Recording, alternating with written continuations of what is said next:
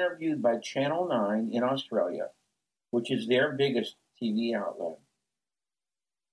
2 weeks later, I was interviewed by Isvetsia in Moscow, which is their biggest media outlet.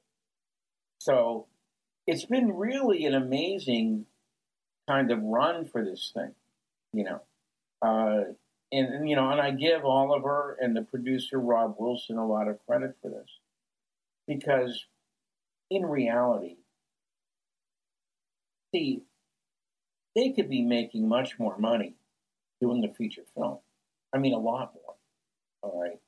But they decided to go ahead and spend all this time, and I'm talking years, because it took 3 years to put this thing together, all the way from the beginning when we started doing the scripts, you know.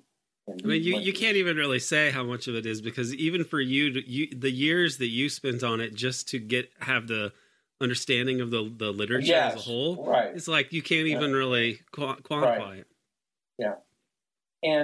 But I'm talking about from their point of view, you know, and a very important thing was the Cannes debut. All right. Everyone knows that that's the biggest film festival that there is, the biggest film sales bazaar that you have in the world. And when Oliver got in there, and you can see the clips on YouTube, they put him in the largest amphitheater, which I think is 2,100 people. All right. And he got a huge standing ovation, you know, when they introduced him to Cannes Film Festival. And I love what he said in his speech. Okay. If you remember, he said, you know, conspiracy theory has now been transformed into conspiracy fact. Okay. Yeah. That was a nice way of shoving it in the mainstream media's faces, you know. Yeah. So have you found that the French or the French and other foreign journalists that you've talked to, did they seem more receptive to this and less? Oh yeah, less there's no question about it. There isn't any question about it. If you go internationally, you know, if you like, and then like I said, I've done several of these interviews, international interviews. You know, the last one me and Oliver did with this lady from Canada, and she says, "Why does anybody even talk about the Warren Report anymore?" And I said, "Well, unfortunately, this is what the mainstream media always uses, okay, as their standard, is the Warren Report." I agree with you. We shouldn't be talking about the Warren Report. The only way we should be talking about the Warren Report is certain pieces of information that are in the Warren Commission volumes. That's it. But as far as their conclusions go, we shouldn't even be talking about them. Okay, and that's really the see, if like the interviews I did in Russia, the interviews I did in Australia, the interviews I did in France, you know, they didn't even mention the Warren Report.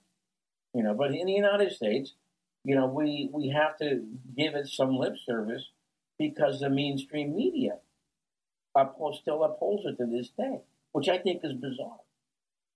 It is bizarre because if you look back on the way JFK was treated, and it was, you know, there was a concerted media campaign, presumably directed by intelligence agencies in some way.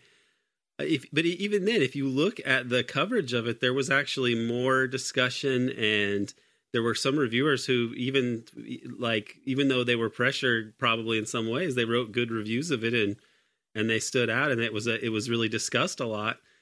It's amazing how the documentary is less, it's not dramatized, so it can't be it's not a dramatization. It can't be attacked on that way, but they mostly didn't discuss it, even though not only is it not dramatized, but it also draws from a lot more evidence than was available the first time around, and they didn't even talk about it.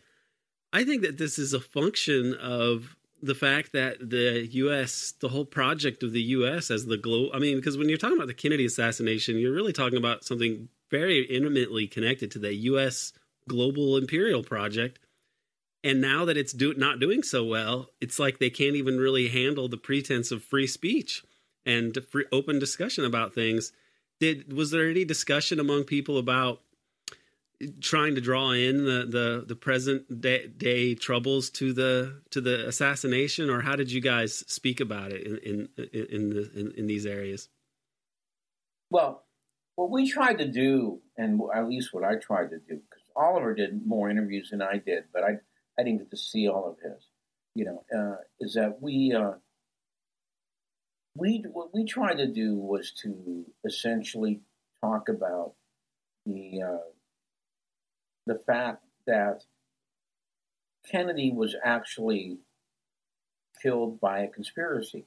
All right. I didn't even give any lip service at all to the single bullet theory or anything like that, because I think we more or less demolished the single bullet theory in the film, and we tried to say, the question becomes then, well, why? Okay, what was it? And which is what should have been the question from the beginning. That should have been the question from the beginning.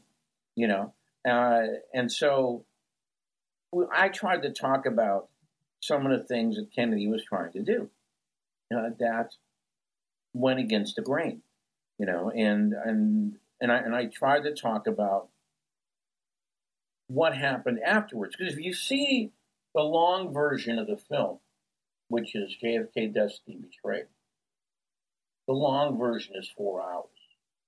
Okay. We really, in that one, we tried to put a structure together that said before, during, after. Okay. And we tried to make it as simple as we possibly could to understand, what Kennedy was doing and then what happened afterwards.